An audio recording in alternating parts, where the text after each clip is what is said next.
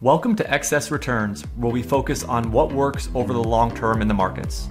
Join us as we talk about the strategies and tactics that can help you become a better long-term investor. Justin Carbonell and Jack Forehand are principals at Validia Capital Management. The opinions expressed in this podcast do not necessarily reflect the opinions of Validia Capital. No information on this podcast should be construed as investment advice. Securities discussed in the podcast may be holdings of clients of Validia Capital. Hey guys, this is Justin. In this episode of Excess Returns, we talk with Marco Papic, partner and chief strategist at Clock Tower Group and author of the book Geopolitical Alpha. Our conversation with Marco focuses on macro trends and geopolitical dynamics happening around the world and what the implications may be for investors. From Russia to China to Latin America and beyond, Marco walks us through where the global macro risks and opportunities are in the market and how investors should think about investing and building portfolios in this environment. As always, thank you for listening. Please enjoy this discussion with Clock Tower Group's Marco Papic. Just one more thing before we start. Excess Returns has been growing a lot recently, and all of that is a result of the support from our loyal listeners and viewers. We just want to thank everyone who's taken the time to listen to us and for supporting us and allowing us to continue to reach more and more investors. If you have a minute to do it, we would ask one favor of you. If you have benefited from the podcast and could take the time to subscribe on YouTube or your preferred audio platform and to write a review, that would be greatly appreciated. Both are a big part of expanding the podcast and will allow us to continue to get great guests. Thank you so much. We really appreciate it. Marco, thank you very much for joining us. Oh, it's such a pleasure. Thank you guys for having me. So today we're going to talk about the geopolitical landscape, macro investing, and I think what some of the investing implications are of all of these things that we're going to talk about. In my opinion, I think talking about macro investing is sort of like a double-edged sword. On the one hand, I think everything we're going to talk about is going to have an impact on economies and investors' portfolios. On the other hand, you can't make changes to your portfolio all the time. The predictions have to be right.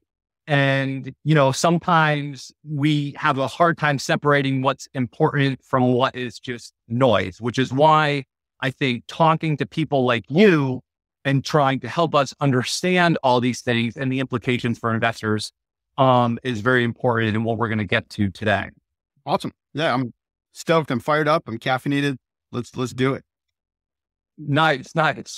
So, let's start at a very high level, just before we get into any of the specifics, just from an investing perspective, why should investors pay attention to geopolitical events and how do you determine what is important and what's not important from your perspective? Oh, that's a great question. So look, I come from a very structural school of thought. So very top-down school. I learned my markets at BCA Research, which is the world's oldest independent research firm focused on markets. It's based in Montreal since 1949. And BCA Research taught me the macro approach to markets. It's very top down. And then I learned my political risk analysis from Stratfor, which is also very structural, top down shop in terms of analysis. And so the reason I say that is because you should only worry about geopolitics and politics when it undermines the fundamentals that you take for granted. So, I assume that investors listening to this podcast are not, as the Big Lebowski quote would say, children who have wandered into an adult conversation. In other words, you're not investing based off of just whim or newspapers. You have a fundamental view of where the world is going. And so when something happens that's political or geopolitical in nature, you should only react to it and move against your net assessment and your fundamental thesis if it undermines the pillars of that thesis. And so that's why I think it's very important to have this, Bayesian approach, which is just a fancy term for saying that you have certain priors that establish your probabilities of how the world is going to unravel. And then you only react when geopolitics or politics, impacts those priors. And I would argue that Geopolitical Alpha, which, shameless plug, is the title of my book. But Geopolitical Alpha is more difficult. It is kind of like it's a sexy title for a book, but the truth is almost all the time that I've been right in markets has been moving against geopolitical relevance. I know a lot of people find this surprising when they talk to me the first time. They're like, oh, he's a geopolitical guy. He's going to tell me how China-US conflict matters, how Ukraine matters, how this matters, how that matters. And most of the time when I've had compelling Geopolitical Alpha views, it's because I pushed against the view that it matters. Because in the short term, Jay Powell is so much more powerful than Vladimir Putin.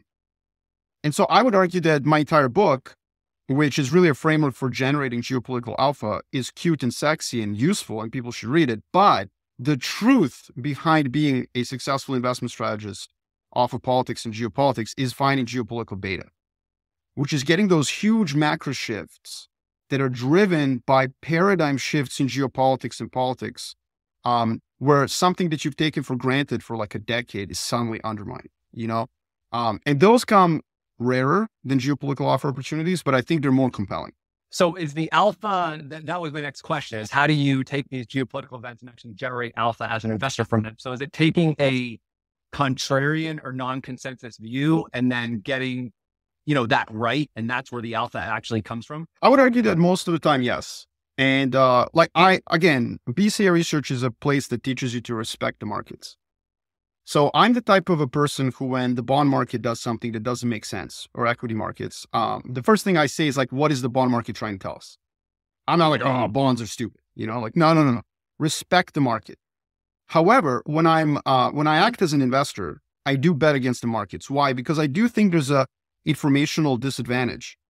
The median investor who has a CFA, who's gone through years of trading, just is still not up to speed with the geopolitical changes that have occurred over the last decade. I'm not denigrating our peers. I'm just saying the CFA exam has absolutely nothing about politics or geopolitics, has absolutely no attempt to give us a framework.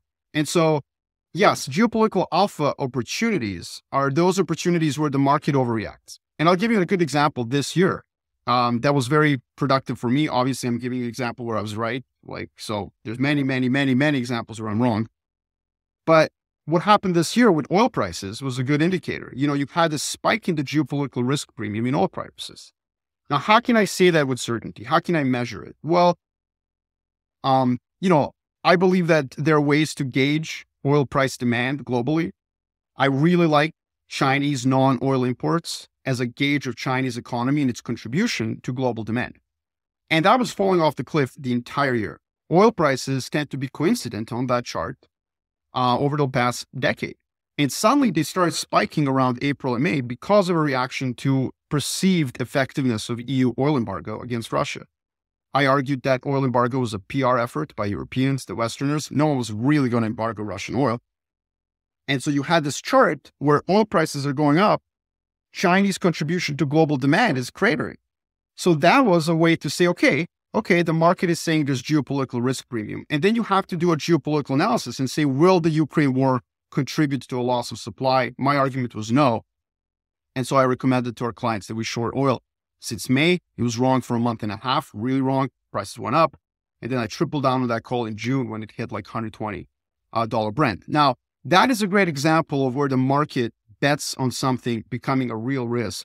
And the fundamentals, the macroeconomic analysis, the demand side, which has nothing to do with geopolitics, by the way, or maybe it does because of Chinese zero COVID policy. But, that was something we could read on a chart. Like demand is falling through. People are just betting that geopolitics is going to be a big deal here. It's not. And I would argue that most geopolitical offer opportunities are like that. Why? Why aren't most opportunities betting about risks? And so most people, when they read like newspapers or stuff, they think that the way to trade geopolitics is to expect things to blow up. My concern with that, and the reason I tend to dissuade my clients from doing that, is that timing is so difficult. Like I have a view right now that Iran is the biggest problem. No one's watching it. It's not in newspapers. Like, guys, there's going to be a war in the Middle East. But what do you do with it? Like, when does it happen, Marco? Look, I don't know. Let me check the air. Whereas when the risk is already priced in, when people have already lost their mind, when the Financial Times is bloviating about it, when it's on the Economist cover, the market has spoken and you can bet against it. Yeah. Well, I think first off, the fact that you are the type of person that's, saying, listen, some of your predictions are right, some of your predictions are wrong. That type of truthfulness and I think transparency is very important because investors need to understand this stuff is hard. It's hard to make these predictions and forecasts and get them right consistently. No one can do that. But how do you view, when you think about your forecasting and predictions, how do you view changing your mind when it comes to something? Because that's important. For the best forecasters are the ones that have the ability to look at something and say, you know what, something's changed here and I need to change my view on it. So how do you go about thinking about I think that? It's very, very simple for me. What we do, what my team and I do, and what I've done when I train people on how to do this job, is we produce net assessments. And net assessments are effectively a way to gauge the constraints that matter on a particular topic. So let's say you want to, we just produced one on Indonesia. I'm super bullish on Indonesia. I think Indonesia's doing a lot of things right. Our net assessment basically sets out a 3 to 6 factors, reasons why we are bullish or bearish on a particular issue. And so there's news flow, constant news flow. And it's funny because we wrote a piece on Indonesia that was mega bullish. And the next day, literally the next day, Indonesian legislature banned, sex out of wedlock. And so we had a lot of people asking us the question, like, hey, are you still bullish on Indonesia? And our argument is like, yes, we ignore all headlines that do not impact the factors that we've laid out as the reasons for why we're bullish. So that's what I would say. Like, you cannot have you cannot change your view unless your view is based on fundamentals and on constraints and on a material reality. And so that's why a lot of times when news and headlines impact my view or move the prices, I don't react to them. I only change my view if it changes that original net assessment. I mean, I teach a course on this. Like, I teach investors how to deal with this. It's very difficult because we're constantly inundated with this social media and media narratives that whipsaw you back and forth, but you have to have an anchor. So Justin and I were talking before we started, and we were kind of debating how we would open this. And, I kind of said to him, well, a great way to open this might be to say, all right, there's way more going on in the geopolitical landscape than there ever is. But then he was saying back to me, he's like, you know what, that's always the case. Everybody always thinks there's more, going on in the geopolitical landscape than there ever has been. So I'm wondering, what do you think about that? Are there actually more things going on geopolitically right now than it would be in a normal scenario? Okay, so there's a couple of ways to answer that question. First of all, I can empirically prove to you that we have more armed conflicts at this time than at any other time since World War II. I have a chart that shows that. And that was something that I've been predicting for the past 10 years, purely because I'm a failed political scientist. I studied a lot of political science. I wasn't good enough to be a prof.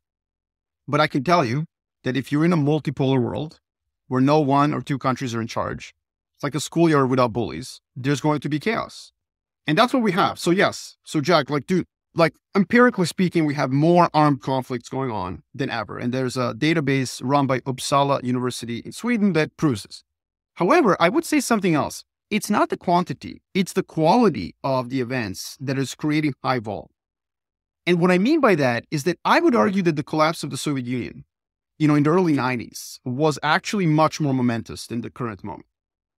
And I mean, that could have gone sideways off the rails very quickly. We could have had conflicts and warfare across the entire former communist world.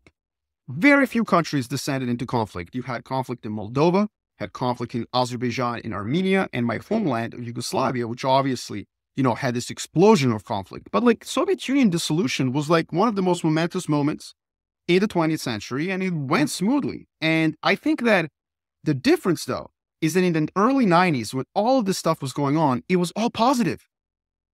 It was all moving in the same direction. So if you're an investor sitting in 1989, 1990, 1991, you're like, oh my God, all these markets are moving. There's going to be so much opportunity. Capitalism is on the march. Laissez-faire. The Reagan and Thatcher revolutions are taking over. The Washington consensus is spreading. This is incredible. And so while the volume was high and the volatility was high, everything was moving in our direction. And I mean the epistemic community that we all belong to, which is, investors. Now it's the exact opposite. So the volume of changes is happening, but it's almost all pernicious. It's almost all negative. It's all a headwind to being an investor. And so I think that that's the difference. You mentioned this idea of a multipolar world. And, for people like me who don't know a lot about this, it does seem like the world in the past has been dominated by big countries like the United States. And it seems like you're saying that might be changing. So I'm wondering if you could talk a little bit about how that might be happening. Jack, I've been talking about this for a decade, and I'm just so happy that multipolarity is not the word of 2022. Everyone's talking about it. Vladimir Putin talks about it all the time. Xi Jinping talks about it all the time. American newspapers are starting to talk about it. So let's break it down. What is it? In political science, international relations theory, there is this view that, you can create hegemonic stability through a unipolar system where one country is in charge. And by the way, the greatest book on this is not a political scientist. It's actually an economic historian, Domenico your listeners will be familiar with. So Charles Kindleberger wrote a great book called The World at War. It's a really, really good book, and it talks about this hegemonic stability. And he basically argues that in the 1930s, the Great Depression was allowed to end in, tariffs, in trade protectionism, and eventually in war, because there was no single country to take the reins and provide the extremely expensive public goods of stability, lender of last resort, consumer of last resort, and so on. And so when the world has a single power, it means it's a unipolar world.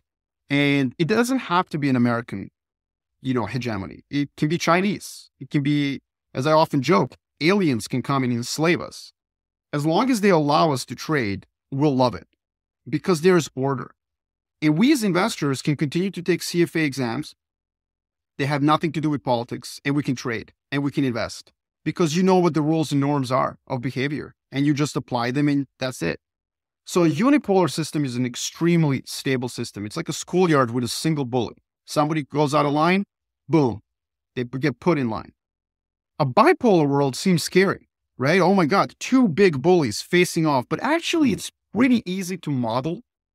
Political science became very mathematical during the Cold War because game theory could be applied to this very simplistic model where there's two actors. Like Germany, West Germany didn't have a foreign policy, Like France didn't get to do what they want. They tried, like deviated here and there, but most of the time, if they deviated from American view, boom, they got slapped back into war. Same with the Soviet bloc. Czechoslovakia started thinking freely, boom, there were tanks in Prague. Russian tanks in Prague. So the bipolar system is scarier, but it's also rules-based.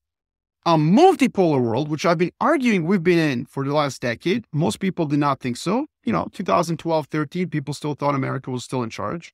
A multipolar world is a world where it's every country for itself. And that creates interesting structural, systemic consequences that have nothing to do with like American foreign policy. It's not about Donald Trump or Joe Biden. It's not about Xi Jinping. It's not about China. It's about system. The system is in a disequilibrium because each country pursues their foreign policy interests out of their own national interests, and they never get slapped by a bigger regional power, by a hegemon. And that creates these conflicts that just seem to spiral out of nowhere. And it's a very dynamic, very volatile situation, but it's also a situation where investors should remain calm and collected because it doesn't mean that every conflict leads to World War III, So like we should stop reading like blogs that tell you like, oh, when this happens, World War III. No, in fact, things like Russia-Ukraine conflict, which is the closest we've gotten probably to World War III since the Cuban Missile Crisis, has these interesting outcomes where oil prices collapse. It's not what people necessarily think. Not every conflict is bad. But conflicts will be of higher frequency, and the world will have more geopolitical volatility. Now, I would argue it's also beneficial for investors. The late 19th century, early 20th century, so from about 1870, from the unification of Germany to the First World War, which, was like almost 50 years, it was very tense. It was like there were military alliances cropping up everywhere. There was a lot of balancing of power. It was a very multipolar, volatile world. But it also gave us the probably greatest source of innovation in technology that we ever had. It was exciting to be an investor at the time. New markets were being opened. There was collusion. There was like intrigue. There was exciting stuff going on because that multipolar competition created dynamism and created interesting outcomes that actually allowed investors to be quite profitable if they embraced the geopolitical volatility and learned how to play it. It would seem to me like a world where everybody's sort of a little bit more on their own would be more inflationary. I mean, obviously, globalization has been a huge deflationary force. I mean, am I right about that? Of course, yes. But here's the good news about multipolarity, which is very counterintuitive. There's not a linear relationship between distribution of power in the world and globalization. In other words, it doesn't go like multipolarity is the least globalized, bipolarity is a little bit more globalized, unipolarity is the most globalized. There's a kink in this curve. And this is something that people really struggle to wrap their brains around. A unipolar world is clearly the most, globalized. A single hegemon says, hey, here's the rules, follow them or we'll bomb you. And then people follow those rules. A bipolar world is actually the least globalized. Is the least because you have this bifurcation of capitalism. And I would argue that most armchair analysts today and op-ed writers are saying that we're in a Cold War. We're in a bipolar world, China, US. No, we're not. We're not. The two countries are not strong enough to enforce compliance amongst their allies. If they were, if we did have a bifurcated world, we would have a lot less globalization, Jack. That would be 100%. But we actually have this interesting dynamic where the multipolar environment causes enemies to trade with one another. It's strange. Why? Because they're afraid their own allies will cheat. That happened in the 19th century, happened in the 20th century. In the interwar period, it's happening now. In game theory, a lot of formal modeling in political science game theory proves that in a multipolar environment, enemies will end up trading with one another. So globalization is preserved. So I actually think globalization will continue to provide a disinflationary force. However, where you're right that multipolarity leads to inflation is that countries start wanting redundancy, right? Just in case. So instead of just-in-time inventories, we want just-in-case inventories. And so that's where we get this inefficiency, where countries start saying like, do I really want all of my pharmaceuticals produced in India and China? And then do I really want all of my supply chain in China? And that just-in-case inventory rebalancing causes the inflationary outcomes. Also, the other thing is that in a multipolar world, the government comes back. So we had this unipolar moment by America where American government withdrew itself from the economic world, from the economy. Laissez-faire literally means that, leave it be. We now have a much more dirigist economic capitalism. And that's not just in America. It's like the CHIPS Act, the Inflation Reduction Act. All these acts are basically industrial policy where the US government is coming back and saying like, hey, we want you to build this. Here's some money. Go do it. That creates inefficiency. I'm not saying it's necessarily bad. We will probably have innovation, even if it's states driven.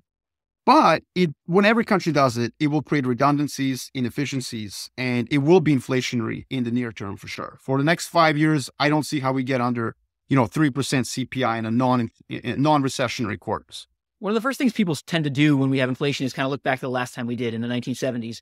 And, we've had a lot of investment guests who have sort of talked about the differences between the 70s and now from an investment standpoint. But I'm wondering from a geopolitical standpoint, how do you compare and contrast what was going on with the 70s from what's going on now? Well, that's where I think it's a poor comparison. And listen, I've made it myself.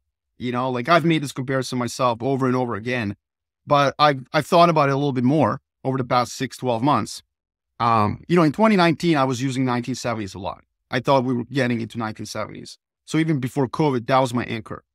The difference is that one, we're in a multipolar world. Globalization is not going to zero. 1970s, you guys got to remember, 30% of humans on the planet, 30% lived in capitalism. 30%. That was it. Now it's like 95.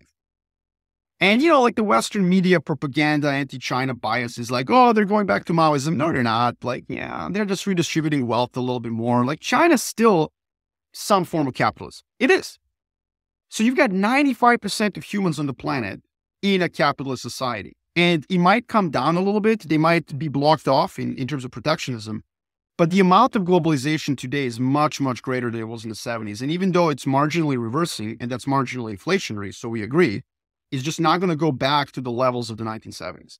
The second issue is that we are going back away from laissez-faire. For sure, the Reagan-Thatcher revolution are dead. We're going to something else. We're going towards more dirigist capitalism, but we don't have unions and having, wage inflation indexing. We're not there. We're not there. And we're not there because, again, a global labor pool is still globalized to an extent. So everything is marginally reversing from the good times of the 90s, but we're not going back to the 70s. There's still disinflationary forces. They're going to keep inflation from just blowing up.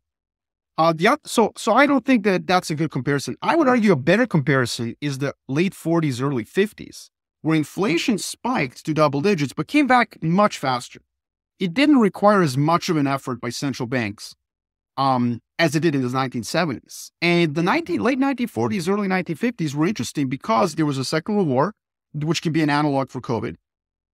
There was a dislocation of manufacturing and supply and demand produced by returning baby boomers, GIs coming back, wanting to start families, wanting everything, fridges, this and that, houses, and there wasn't enough. And so there was this inflationary spike that was actually resolved relatively quickly. But it did have an impact on bonds and equities and so on. So I'm not saying that we should like ignore it.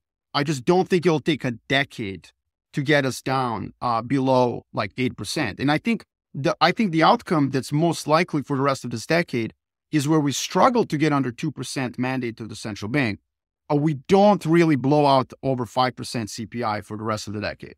So we come back to somewhere between 3 and 6%. Now, that sounds like, oh, it's not that bad. But like if you're a pension fund, that's still terrible. Like you're overloaded with bonds, which are not pricing 3 to 6% CPI over the next 7 years.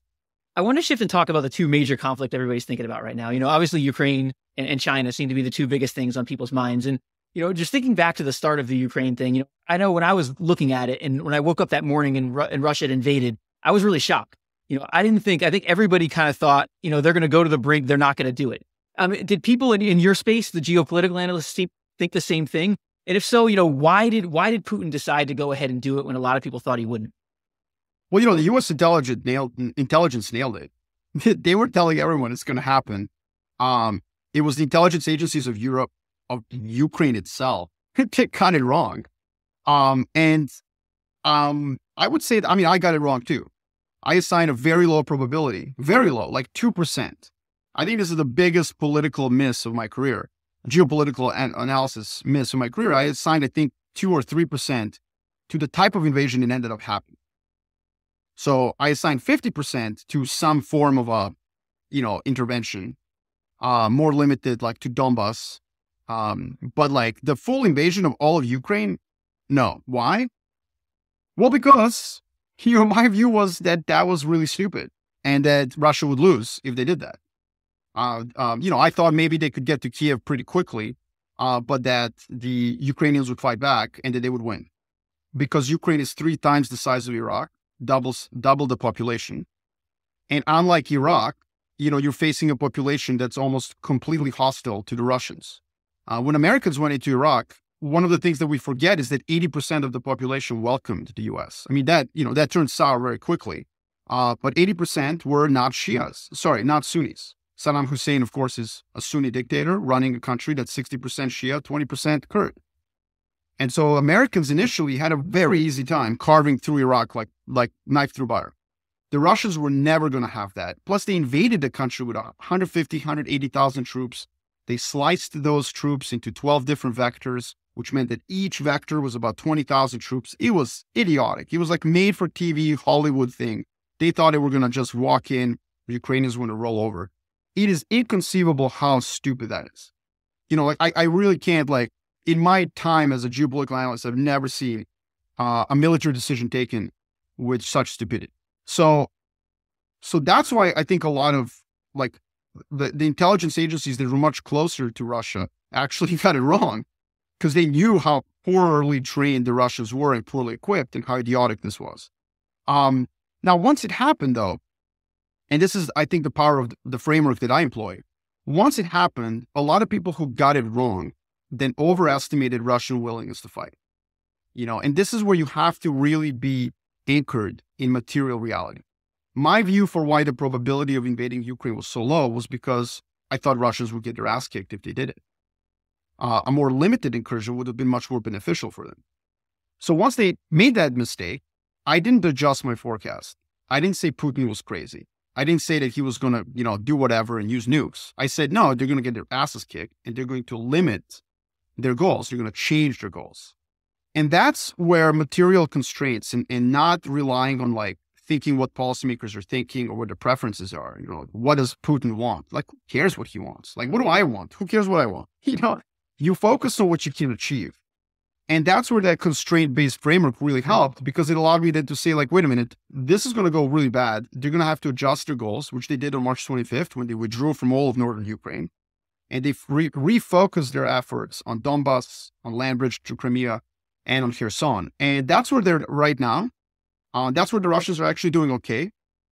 Despite the Western media obsession with the Ukrainian offensive, that offensive has stalled. We are so focused on Ukrainian successes. But if you actually look at the map of reconquered territory, it's not that impressive. since the summer, the Ukrainian offensive has done well. I think it surprised many, it surprised me, but it hasn't actually done as much as maybe the perception is. And that just shows you how difficult it is to play offense for countries like Ukraine and Russia. They can both play defense. Offense is more difficult. And so what I would say is that we're reaching a point in the war where we're entering stasis and where it's likely going to peter out. I think offensives are going to continue to fail. The Russians are just not, they're running out of weapons, literally. The Ukrainians are not being given offensive weapons on purpose because the West actually does not want Ukraine to threaten core interests to Russia. And this is something that the Western press doesn't talk about. We don't talk about it because it's politically incorrect. But the truth is the Ukrainians have not been given the kind of weapons that would make a big difference on offense. On defense, yes. And so where I think this goes is over the next 6 months, it will continue to be less and less relevant by the markets. And by the way, the market agrees with me. Since June, all the geopolitical risk has absolutely drained out of commodities and other geopolitical safe haven assets. When we talk about some of the outcomes that the markets might care about, some of the terrible stuff that you see people saying out there, nuclear weapons might be used at some point or NATO might be drawn in. I mean, do you think any of that is high likelihood? No, I think that NATO will not be drawn in. I think that's just inconceivable. Nuclear weapon use. So there is a scenario where I would say that it could rise in probability. Imagine a scenario where the Ukrainians perform a blitzkrieg, take all of Kherson, which is the oblast, a province right above Crimea, and then start threatening Crimea itself. The Russian rhetoric, President Putin's rhetoric, is that every piece of conquered territory is Russia. That's not true. And they're not acting like it. The Russians themselves don't believe it. But Crimea, they do believe it's Russian. So if the Ukrainian offensive starts threatening Crimea, I do think the Russians will actually start, calling up capitals around the West and saying like, no, look, we are going to use nukes. The West knows this, which is why the West has not given Ukraine the weapons it would need for that kind of a blitzkrieg. What the Ukrainians need are main battle tanks, like the Leopard 2s that the Germans produce or the Abrams that the US produces. They also need ground assault aircraft, such as the A-10 Warhogs, which the US has plenty of. They're basically mothballed, and the US could give Ukraine 100 of these. We could train Ukrainians over the course of 6 months, and they could have a very, very potent offensive capability. But none of that has been happening over the last 10 months. Every time you read a newspaper and it cites some figure like the Biden administration gives Ukraine 800 million, 2 billion, 7 billion, 3 billion, whatever. It's all inconsequential weapons as far as the offensive capabilities of Ukraine are concerned. This is by design. It's not a bug. It's a feature of Western support of Ukraine because the West understands that giving Ukrainians offensive weapons could lead to this very pernicious outcome where the Russians feel like their national security interests are being threatened. So I think that this is a key important. I get a lot of questions from clients like, when is President Zelensky going to sit down and negotiate? And I say, I don't care. That's not a market relevant answer. It's not a market relevant question. The question is, when does the military equilibrium get established? Not when the political equilibrium emerges. And so I would argue we're already at that military equilibrium, in part because the West hasn't armed Ukraine for offensive operations, and the Russians just can't play offense because they're terrible at it. One of the things I've learned in sort of following this is there's a difference between nuclear weapons and nuclear weapons. There are different types of them. There's like the obliterate the world ones, and then there's other ones. So I'm just wondering, can you talk a little bit about what that is and sort of the difference between them? Well, tactical nuclear weapons are used to break up large formations of mechanized units. So tactical nuclear weapons were developed during the Cold War, primarily to arrest a tank attack by the Soviets against the West. So the Americans actually never had no first use policy. The Soviets kind of did.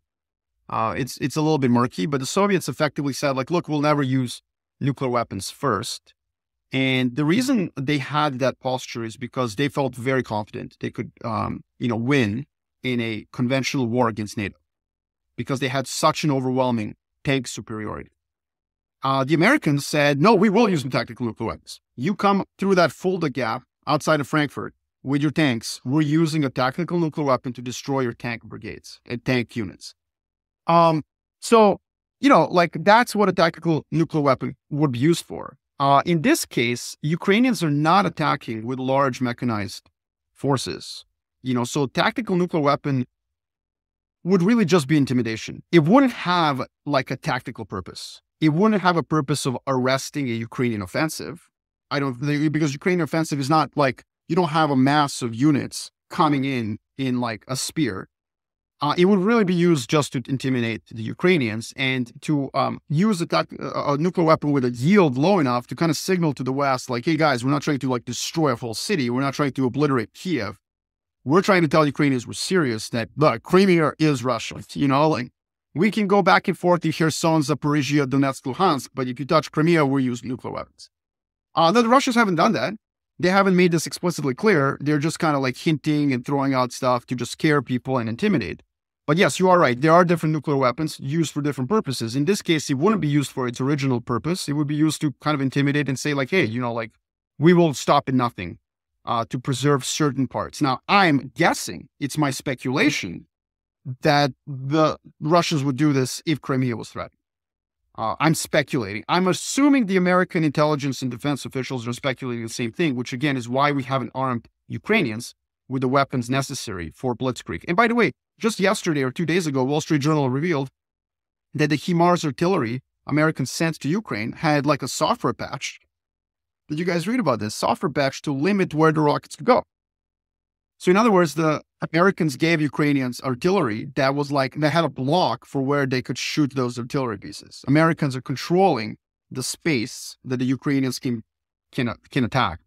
And that's because everyone's concerned that Ukraine might actually win and then not stop at sort of a place where the Russians would be comfortable with.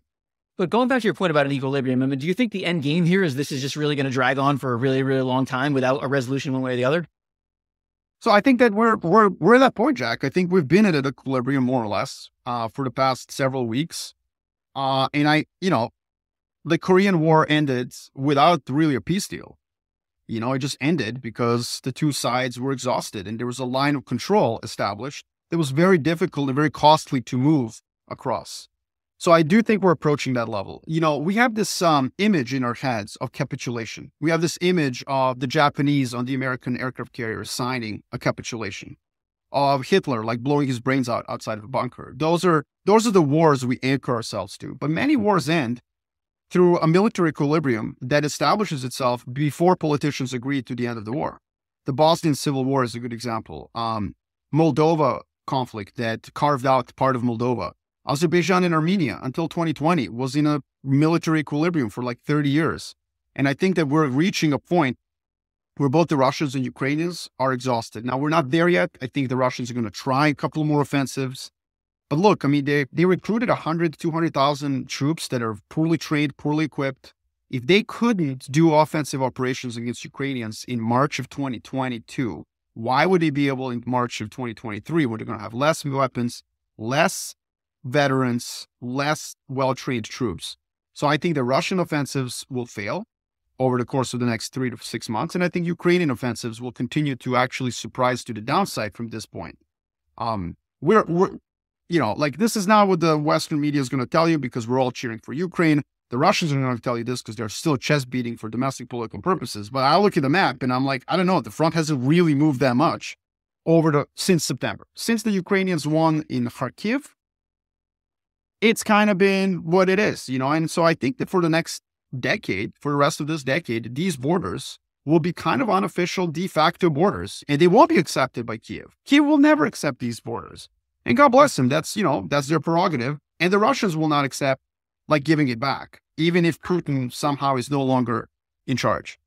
Going back to the idea Justin talked about non-consensus views, I mean, do you think there's anything in terms of what's going on in Ukraine or the way this might end that the market's getting wrong? I mean, do you think there's anything that's mispriced based on this? Well, I mean, obviously earlier this year, it was a lot of the geopolitical risk premium in the commodity markets. I think at this point, if I was going to bet against anything, it would be Euro bearishness and European deep recession. Because I think, look, if I'm right, and there's it's a low conviction view. Wars are unpredictable. So this is a caveat. But if I'm correct, and this war is effectively over in 3 to 6 months, they're still fighting, people are still dying, unfortunately, but effectively we're not moving anywhere else. I think what the market is completely mispricing is that the Russians will at some point no longer have an interest in not making money off of natural gas sales to Europe. At some point, I think the Russians are going to say, like, wait, why are we not making $50 billion a year? Why? Like, we actually need the money. We underestimated how long this war is going to last. We underestimated how expensive it's going to be and how much our butts are going to get kicked by the Ukrainians. We underestimated how much oil prices are going to go down, as did entire financial Twitter. But let's leave that aside. I think the Russians were reading too much Goldman Sachs. Maybe they were investing with Bridgewater. I don't know. But they got the oil call wrong. And so now they're sitting at $60. The Brent is at 80. They get a $20, $30 discount. They're lucky if the Indians are giving them $50 a barrel. They were making 120 early in the war. They were chest beating. They were like, look at the ruble, baby. They were riding high. The Russians thought they were going to crush this. And now they're like, ooh, man, that barrel's at $50. I'm going to need those natural gas sales to Europe. So what I think the market is mispricing is this pessimism about Europe. I think Europe crushed this conflict, actually. And I think there's been way too much bearishness. I think the Europeans, obviously made a ton of mistakes leading up to the conflict, ton of mistakes. But once the conflict happened, they actually crushed it. And one of the things that the Russians mistook is that Europeans have the most powerful military weapon known to man. It's called printing a reserve currency. So what the Europeans have done is they printed a bunch of euros and just elbowed out China and India for their LNG and forced the Chinese to go back to coal, forced the Indians to go to coal. They forced the Japanese to restart their nuclear power plants. A lot of people are not talking about this, but Japan restarting nuclear power plants is going to give Europeans another 12 BCM.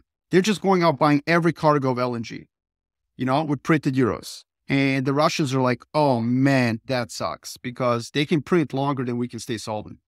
And so I think that's something that is probably mispriced. I think at some point Russians go hat in hand back to Europe and say like, hey man, do you want this gas? And Europeans were like, yeah, let's take the gas for the next 2 years and we'll build out our LNG capacity by 2024 to take this tsunami of LNG that's coming online by 2024, 2025. And so the counterintuitive way to play this would be to go long European industrials, which have basically priced like some sort of feudal medieval deindustrialization, which is just not going to happen in Europe. I want to shift and talk briefly about China. There's been a lot of stuff with China in the news. You had a former leader being escorted out of a conference. We had Taiwan. We had Nancy Pelosi visiting Taiwan. We had the CHIPS Act. I'm wondering if you could just talk at a high level how you're thinking about what's going on in China. So I think, the high level is that China had an election year, more or less, if we can use that term. Congress was really important. Xi Jinping was trying to do something unprecedented, extend his term, right? Hasn't happened in sort of last 20 years. And so political volatility in China was at a very high level. And politics took precedence over economics. So everything, like we in the West, we're looking at what's going on in China. We're like, why are you not stimulating? Why are you crushing real estate? Why are you doing zero COVID?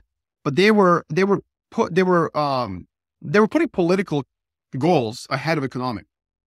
And so now that Congress is over, now that the election is over, and now that Xi Jinping has loaded the Politburo Standing Committee with his allies, you're seeing the speed with which they're pivoting on all of these issues, on TMT regulation, on real estate crackdown, on zero COVID, and on the use of PBOC to fiscally stimulate through provincial fiscal spending.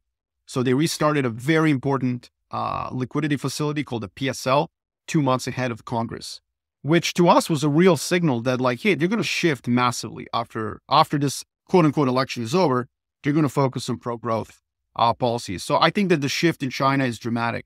What's happening in China? I mean, what's happening in China is kind of what's happening everywhere else in the world. They are moving away from laissez-faire capitalism. True. That's what common prosperity is about. I don't think it's like a return to Maoism. It's simply what we're all doing, by the way. We're all abandoning kind of the tenets of Reagan and Thatcher revolution, and we're all adopting more redistributory capitalist policies. So that's the one thing that's happening. The second thing that's happening is that they are focusing their economic development on more hard tech and on more things that are going to matter over the next decade. And they're abandoning kind of the software and the tech innovation that led China over the last decade. So that's why they've gone after the TMT sector while trying to boost things like EVs and batteries, defense, semiconductors, domestic, and so on. So China is recalibrating its economic growth model, and it's also recalibrating the kind of capitalism it's employing. So I think 2023 will be a great year for Chinese assets and for Chinese economy. They're going to have this huge pop. Everything's going to be great. Chinese equities are probably going to be the best performers in the world. But the problem is that structurally, they still face a lot of headwinds. Demographics is a well-known thing. I don't have to talk about it. I think the bigger issue is leverage. They've leveraged themselves so much. The private sector is so massively leveraged that you're going to see households basically take a break for a decade. Like private sector in China is not going to be a source of growth. And what that means for policymakers in China is that they're in a very dangerous spot. They're going to continue to depend on exports and actually imported capital through FDI. And so that means they have to play nice with the rest of the world. And so the dynamic I expect over the next half a decade, or about 5 years, is a counterintuitive one. I actually think America is going to be very aggressive. It's going to continue to launch Nancy Pelosi missiles, and I think the Chinese are going to have to kind of take it and be much more subdued because their domestic growth engine is not sufficient to give them the kind of growth. They're going to have to depend on the rest of the world continuing to trade with them. And that constrains Chinese policymakers massively. So I don't expect a war over Taiwan. I don't expect an aggressive foreign policy with Southeast Asia or anything else. But I expect U.S. to be quite aggressive and continue with its aggressive foreign policy, essentially to try to get China to make a mistake. Because that then resolves America's problem, which is that the rest of the world just doesn't agree with America that China is a threat. So the U.S. has to solve that problem somehow. And the easiest way to do that is to provoke China into making a serious error. There's two more quick things on China before I hand it back to Justin. One is the sort of a doomsday scenario, like I asked about in Ukraine. A lot of people are out there saying maybe there's a better chance than people expect that China will invade Taiwan at some point, and that if they did, that would be a catastrophic outcome for market. I was wondering if you could comment quickly on what your thoughts are on that. I mean, I think it'll be a catastrophic event for China. I don't think it would be catastrophic for the markets. I think there's always winners and losers. And that's one of the things that I always try to emphasize. Geopolitical risks, I hate that term. It's geopolitical risks and opportunities. So that's the first thing. The second thing I would say is the probability of that is low, and I think it's falling. It's falling because I think the Chinese realize how difficult it is to play offense. They watch Russians basically get crushed in Ukraine. Taiwan is an island, by the way. It's it's easier to defend. China has military capability to flatten Taiwan, to turn it into a parking lot. Facts. True. But to what end? The second issue is that China has vulnerabilities. As I just said, their domestic growth engine is done. They are facing secular stagnation. They're facing what America faced from 2010 onwards. The private sector is deleveraging for the rest of this decade. So they are now addicted to exports again. And so they need the goodwill of the rest of the world. And if you invade Taiwan, America will be proven correct. American hyperbolic bloviations about China threat, which most of the rest of the world thinks Americans are crazy, by the way, except for a couple of U.S. allies like India, Australia, Japan. The rest of the world is okay, bro, cool it. Well, you know what? If Chinese invade Taiwan, then America is proven correct. And then everyone's going to run to America and say okay, we're sorry, you were right. And then you will have a unified front against China, which will destroy China's economy. And so that's a real risk for China that I think policymakers understand. I think Beijing watched very carefully how quickly the world united against Russia. I think what they were most concerned about was the way social media canceled Russia. The White House wasn't out there calling McDonald's and car companies to get out of Russia. They did it on their own. The moment the Russians crossed that border, it was the world canceled Russia. And I think the Chinese realized, wow, that can happen to us. So that's a huge constraint. The other constraint is more military and geographical. If China invades Taiwan, the U.S. doesn't have to defend Taiwan. It just has to interdict Chinese oil supplies. And it has the naval superiority to do that. So then 3-6 months later, the Chinese are rowing back and forth across the Taiwanese Straits. So there are real problems for China if they pursue this path. And so I don't think they will. I think that they're actually going to launch a charm offensive. They've been doing that for the last couple of weeks, especially with Europe. And I think they're going to try to convince the rest of the world that Americans are just mean. this is going to be the Chinese play. Like, yo, we're nice. We're not doing anything wrong here. We built some islands in the middle of South China Sea. Like, oh, come on. That was 2015, we just increased beach property space. Come on. So I think that, that's the big play the next 5 years. America's going to try to poke China into making a mistake and usher in a bipolar world. And the Chinese want to maintain a multipolar world that gives them a chance to continue to grow. And then the last one I want to ask you about is the CHIPS Act. It seems like people like me who don't know a lot about this are focusing on things like Taiwan. And it seems like people in the know are maybe focusing more on the CHIPS Act is something that's much more important. I'm wondering if you agree with that and what you think the implications of that are. So no, I've written a lot of research on this, and I've thought a lot about it. I'm not an expert in semiconductors, but I stayed at a Holiday Inn. Like, just kidding. But look, I mean, if you actually read the fine print of the Commerce Department order, it really targets a very small sliver of trade with China. It impacts China's ability to produce AI, and the way I say it is AI shmai. I'm sorry, maybe I'm a Luddite, but I haven't seen AI make any real impact to my life other than Netflix being able to give me a cool recommendation. Like, just facts, driverless cars. Okay, cool. It's 2023, guys. Like, where are they? What am I getting at? Getting at this very, very important thing that everybody ignores. There's a war in Ukraine going on right now. And there's not a single semiconductor in a single piece of technology being used in that war that's smaller than 40 nanometers. Like, let's just be real here, okay? All this stuff is maybe going to be relevant in 2035. But what the October 7 Commerce Department order is, it basically destroys China's ability to produce extremely sophisticated chips that they might one day need in some scenario for, like, autonomous swarms of drones, against an American, highly sophisticated military. In other words, the Chinese are fine. Their national security is fine, and they can flatten Taiwan with weapons produced in the 80s and 90s. So the conflict in Ukraine is being fought, with weapons produced in the 80s and 90s. HIMARS artillery was developed in the 80s. The javelins were produced in the 80s. None of this stuff is sophisticated. And so I think China's just going to take it. I think the allies of the U.S. are going to whine. They're going to kick and scream, but they're going to eventually comply. But they're going to tell Americans, like, look, this is the last one. Do not increase the size of chips that you're banning. Don't go from 16 nanometers higher, because then we're not going to comply. And so I think that this CHIPS Act is relevant, but I think this is where it stops. I think this is going to be where this particular conflict, like, moves into other spheres. So I would expect more Commerce Department orders on pharma, on trading in public equities and private investment in China. But we're probably at the end of this particular one. I wanted to go back to your point about Europe. What's interesting with a lot of European equities is, they're trading at, all multiples are down this year.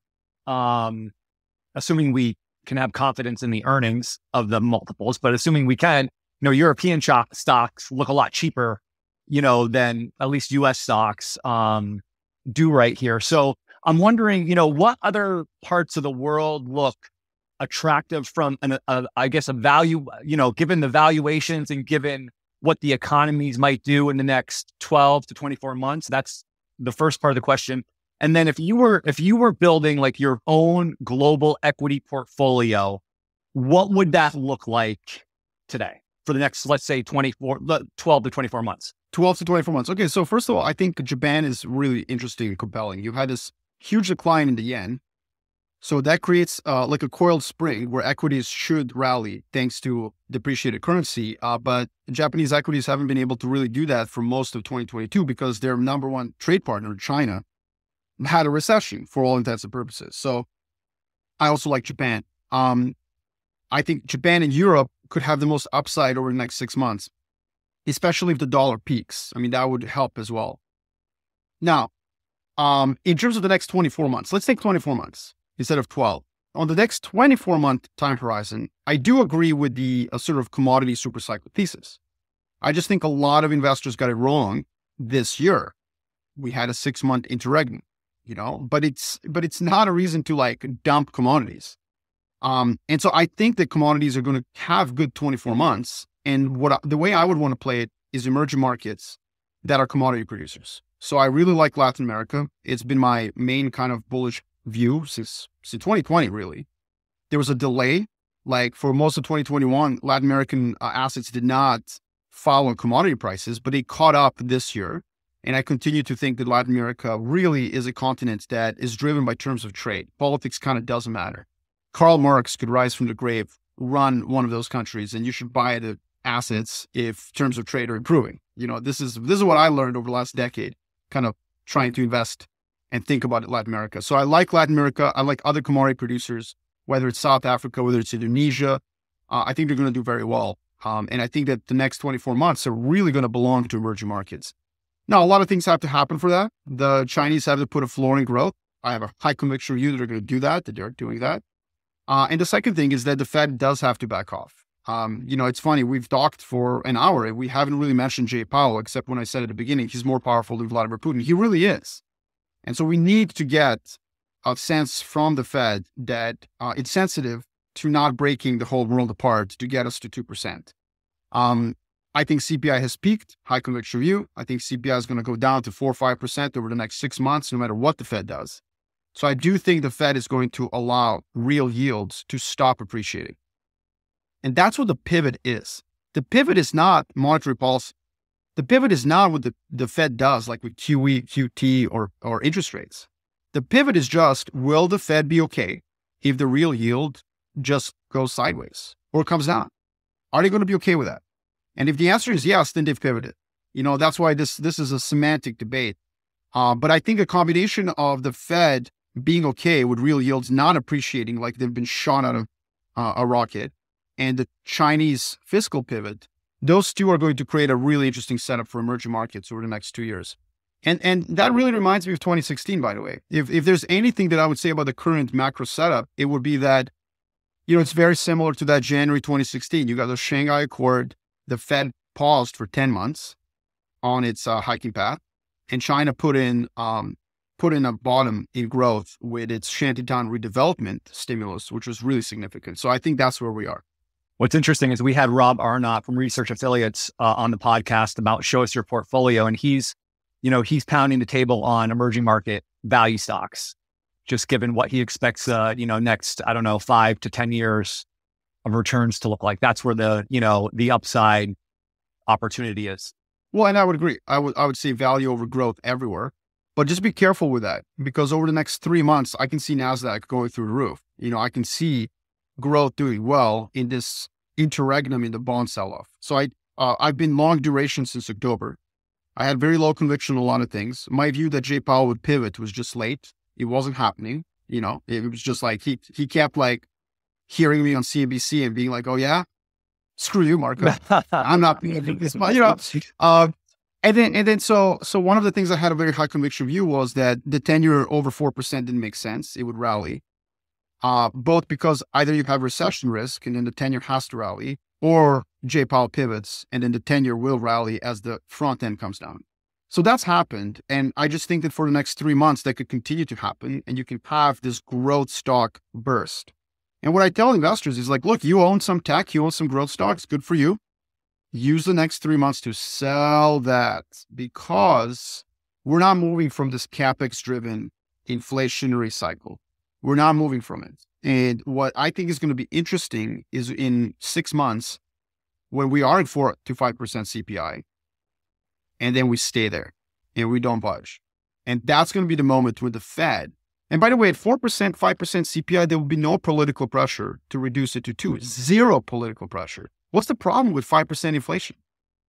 What's the wage growth at? What are the real wages going to be at 5% CPI? They're going to be flat.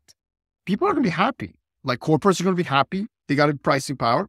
Consumers are going to be happy. Flush with cash, good wage growth.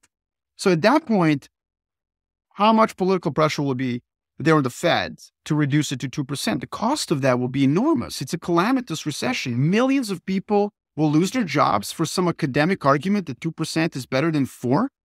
No way. And when the market realizes that, we're not going to 2% anytime soon, and that everyone's kind of happy with 4, that's when the tech stocks, growth stocks, and bonds are going to get absolutely murdered. And that's where, value guys are going to win. one of the things we haven't talked about is, coming off the financial crisis, a lot of like debt moved off of the consumer balance sheets over to government balance sheets. And, servicing that debt in the long run is a big financial burden for all countries, including the US. So, I mean, when, if ever, do markets sort of wake up to that and realize that that is a potential problem? Or is this just everyone has it, so we all got to deal with it? And maybe the US, even though we have a shitload of debt, we're still the best house in a bad neighborhood. I mean, is that something you think about and you're concerned about, or what are your feelings? Yeah, no, I think so. You had a preview of that with the UK. The bond market showed you, and what did the UK do? They just said, okay, cool, we're going to anchor the 10-year. I didn't say it, but they did it. And everyone's telling me like, Marco, no, you don't understand. It's like the pension system in the UK, blah, blah, blah, blah. No, come on, guys. They instituted yield curve control. The Bank of England, when push came to shove, was like, whoa, we're going to buy a bunch of gilts. So what I would say is that's why the late 40s, early 50s are a better model for what's happening today. Because in the 70s, we didn't have as much leverage, right? In the 70s, we didn't have as much leverage. So Volcker could like beat his chest and 600 basis points, blah, blah, blah. Oh my God, it's going to happen again. Hell no, that's not going to happen again. In the late 1940s, though, we did have debt from World War II. And the way we dealt with it is we just allowed this inflationary overshoot. And that's why I'm saying like going from 4 to 2% will be so painful, so calamitous. People are going to lose their jobs. The government's going to default. Like, why would we do it? We're just going to be like, 4 to 5% inflation for the next 3 to 4 years. Let's roll with it. And so we just got to get ready for that, because I think that's the way we're going to resolve the leverage. Because you're right. It wasn't just the GFC where the private sector gave the debt to the public. It was also COVID. COVID, the same thing happened, like even more so. So I see no way. I mean, I think all of this is just chest beating. I think the Fed and other central banks are trying to preserve credibility, but eventually they are going to re-anchor inflation to 4%. We will have a new CPI target. It's not going to be legislated. It's not going to be announced. There's not going to be a nice statement about it. They're just going to be okay with it. There's that famous Donald Rumsfeld quote where he talks about the known knowns, the known unknowns, and the unknown unknowns. And obviously we really don't know what the unknown unknowns are, because we don't know what the unknowns are. But I'm wondering, like, in your mind, like, what is there anything that the markets aren't paying as much attention to that maybe they should be? I mean, outside of Russia and China, those are the headlines, right? But what else is there that, is in the back of your mind that the market should be paying attention to? So I think, I mentioned it very briefly at the beginning. I think it's situation in the Middle East. And I think that Iran is reaching a point where they just can't, take the ambiguity anymore. They've been waiting, I would argue quite patiently, for a decade to get the U.S. to the negotiating table. And they keep getting these setbacks. And every time there's a setback, the Europeans come over and say, like, cool it, relax, Donald Trump will lose. Don't worry, Americans will come back. Americans come back, Joe Biden shows up. Then the Iranians overplayed their hand earlier this year in 2021. They delayed, they tried to get a better deal. Now it's over. There's no deal coming. I don't see how you make a deal with Iran at this point. And there's a couple of reasons for that. The U.S. is clearly trying to carry Saudi Arabia's favor. I think the media got it completely wrong. Joe Biden didn't fail when he went to Riyadh. Saudi Arabia didn't abandon the U.S. Saudis are just extremely intelligent and they're great at bargaining. They gave Joe Biden a shopping list and he's trying to tick it off. That's the Saudis gave America a scavenger hunt and the Americans are now trying to complete it. And you're seeing it in the news flow, like with the U.S. doing a lot of pro-Saudi things. One of the things on that scavenger list and the shopping list is probably don't do a deal with Iran. So that's one problem. The second problem is you have a very hawkish government that just came to power in Israel that's done waiting. And the final problem is that the revolution in Iran happening right now is a revolution led by gender equality. So how does a liberal democratic president pull a Nixon, go to Iran and make a deal? I mean, he will be crucified on Twitter. So what I'm trying to say is that there's so many directions on which negotiations are done. And I just think Iran can't take that. I think Iran is going to have to do something about that. Lash out. Increase the cost of Western ambivalence. And how do you do that? you incite conflict in the Middle East, and then place yourself as a key negotiator. So what I worry about is a civil war in Iraq emerging or somewhere else. But, and Iran basically going to the West and saying like, look, if you guys want us to help out with this, you're going to have to give us something. That's what I worry about. I think the next 12 months, the current disequilibrium in the Middle East is unsustainable and it's going to break somehow. And it's not on the front pages. Now, it's not on the media. So I didn't give you really something that's completely out of left field. People are worried about this, but I think that we're so obsessed with China and Ukraine, we're missing this piece of the puzzle. The second thing I would say is that Russia has a history of failing in its offensive operations and then having revolutions. So I worry also about domestic stability in Russia. Now, most people would cheer some sort of a revolution in Russia, but, we need commodities. We need a lot of commodities. And having political risk in a country like Russia, which supplies the world with massive amount of commodities, would simply light another inflationary match that I don't think, major economies need. So instability in Russia, even though it might be satisfying on a normative moral level to most people listening to this podcast, I think will be negative for the world. Even though we're kind of ending here on those risks, I think one of the things that I appreciated about this conversation is it wasn't all risks. It wasn't all bearishness. It was, a nice balanced, risks and opportunities. Like you said before, macro is not just what the risks are. That's important, but where those opportunities lie currently and where they're going to be in the future, possibly. So, well, Justin, if I can leave you with something, I just think that my book, really tries to make a case that geopolitics is just one of the tools in our toolbox. Like technical analysis. Technical analysis is not bearish. It's not bullish. It just is. Valuation, like being a value investor, is not about being bearish or bullish. It's just about being an investor. Using geopolitics, we need to understand that it's going to reveal opportunities and risks. It's just one of those tools. And I don't want to make a claim it's the most important tool in our toolbox, but it's just one. So, we have a standard closing question, which is based on your research and experience in the markets. If you can impart one lesson to your average investor, what would that be? And basically, I want to take what I just asked you and put it right in front of what you just said, because that's probably the response that I'm going to get. But if there's anything else that you want to add, please feel free. There is. So yes, adding geopolitics to the toolbox, that we like our lunch pail, our toolbox we take to our construction site, that's important. But how do you do that as an investor? And so this is my biggest issue that I want to impart. When we analyze a company, when we try to figure out if you should invest in stock A over stock B, we tend to ignore what CEO of that company says. We have an adversarial relationship with management of firms as investors. You don't sit on a CEO quarterly call and go oh my God, this is awesome. You're like, wait a minute, I need to analyze the truth behind this.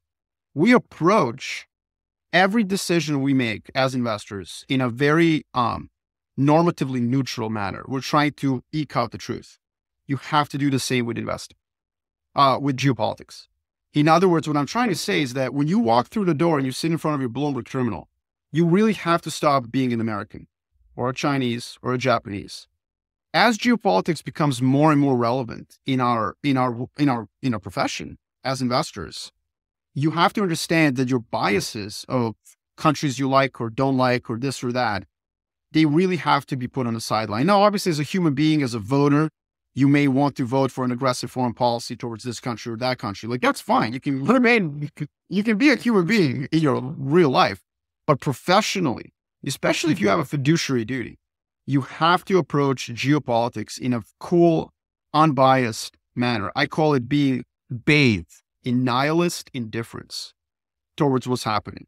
And that's going to be the biggest challenge for investors. It's not going to be learning history or learning how Italian parliament works relative to the French. That stuff, you can hire me.